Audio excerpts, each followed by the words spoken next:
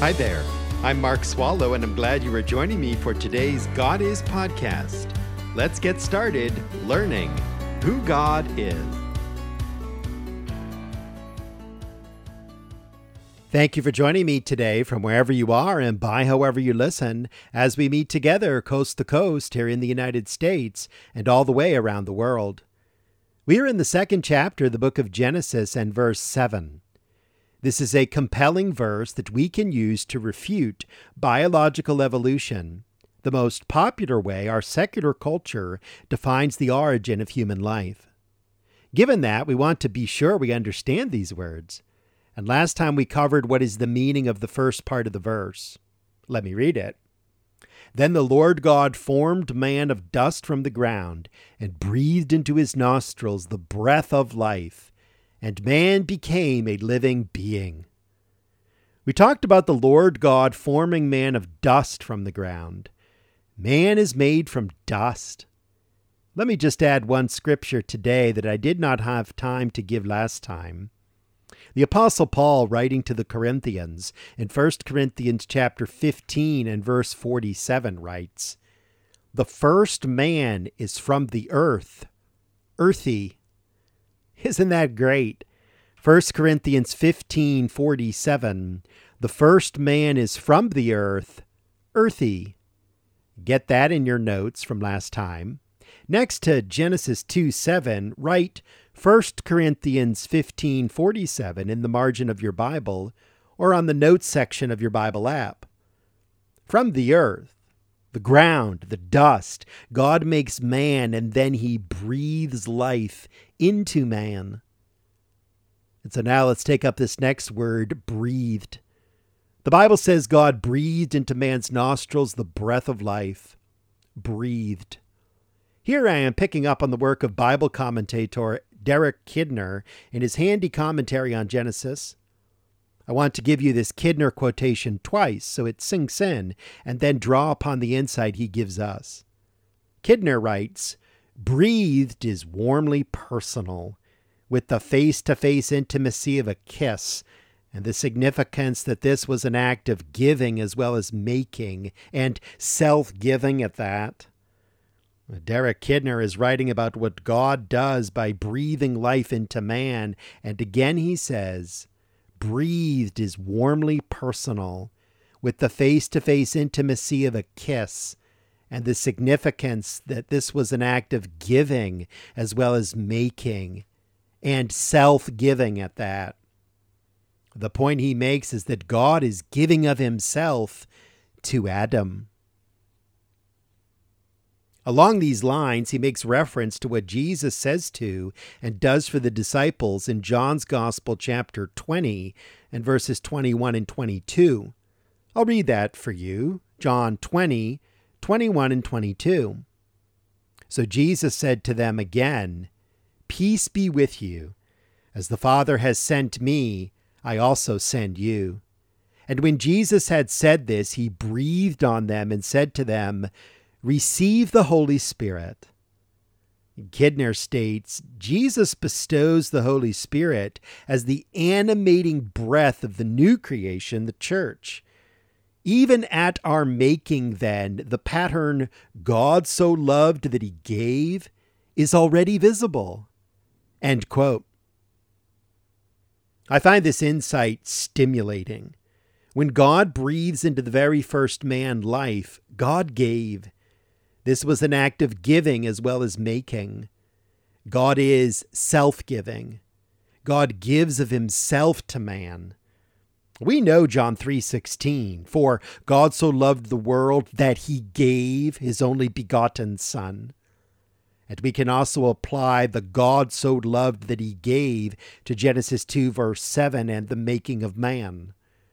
Where does the breath man requires to live come from? The breath comes from God. The Lord God has formed man. He made man of dust from the ground. So in our mind's eye, we see the first man standing before God, or maybe he is lying before God.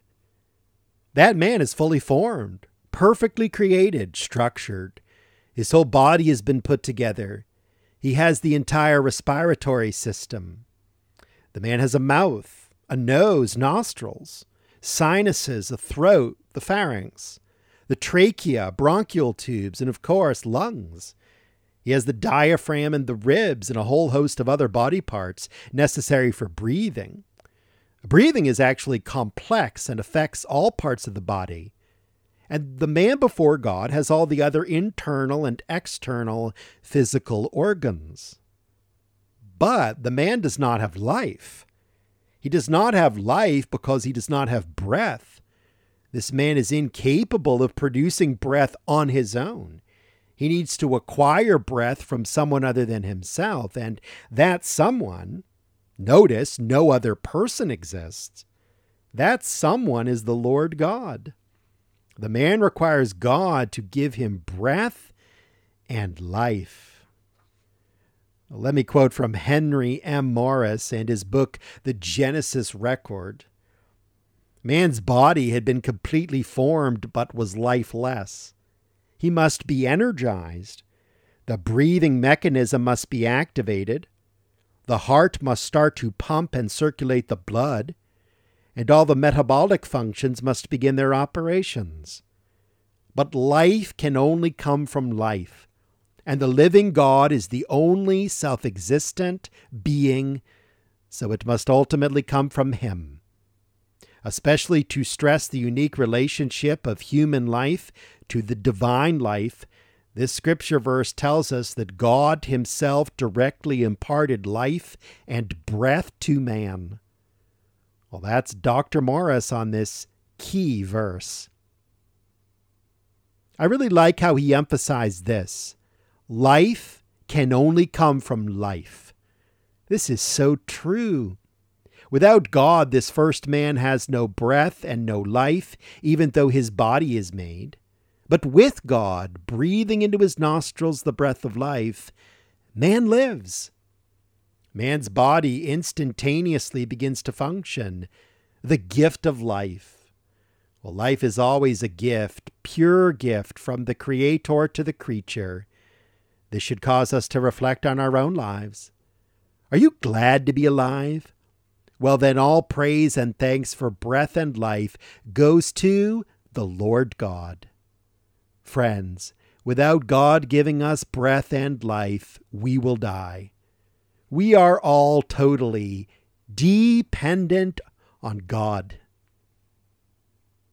And even just halfway through Genesis 2:7, I hope you are making the connection, seeing the relevance this verse has for a biblical worldview on human origin. This is another scripture that deals a death blow to biological evolution. When we trust the Word of God, when we build our foundation on it, then we are at liberty to use His Word in a competent and winsome manner in our conversations with those who accept and argue from evolution. The evolutionist says we evolved from animals. Not so. Have you thought of this? What we just read, God breathing life into man. God did not do this for the animals. He only did it for the human person. God does not start with an animal and evolve him or her into man or woman. No, God starts with creating animals and then separately creates man and woman. And the way He creates is different between people and animals. Again, Genesis helps us see why evolution is a corrupt way of thinking with no basis in the Bible. Let me build on this. And be sure and point out that first, God breathed into man's nostrils the breath of life. Then, second, man became a living being. Man does not become a living being until God breathes life into him. Again, this is different from the animals. In the Genesis account, the animals were made before man and woman, and the animals were created as living beings or living creatures. When man was created, he was not a living being or a living creature until God breathed life into him. As usual, I want to show you this in the Bible. A lot of times I hear preachers say, God says, or the Bible says, but they never show us where in the text it says what they say the text is saying. Well, perhaps this should not upset me so much. I may have more time, or I may take more time than they have or want to with the actual scripture. Anyway, here on God Is, this is what we do. Go back with me in your Bible to Genesis 1, verse 20. I'm reading at Genesis chapter 1 and verse 20. Then God said, "Let the waters teem with swarms of living creatures, and let birds fly above the earth in the open expanse of the heavens." You heard me read there the term living creatures. This is the first time in the Bible the term living or life is used, and the Hebrew word used is nephesh. The word nephesh means life, and it also means soul. Here it is used for living. This term in the Hebrew language is used to describe the soul of man and woman and the soul of the animals, as here in Genesis 1, verse 20. People and animals have something in common, say as opposed to plants. Plants do not have nephesh. According to Genesis, plants are not considered alive or having real life. Well, I say this with apologies to those of you who talk to your plants or flowers. Isn't it King Charles who does that? Well, maybe that's just a rumor, like him demanding his own toilet seat be taken with him on trips. Anyway, plants do not have life in the same way you and your dog have life. That's what the Bible teaches. And my time is up, so we will pick up on this significant Hebrew word next time. Come along with us as we continue to discover in the Bible who God is. Thank you for listening to this God Is podcast. Drop me an email and tell me what you think.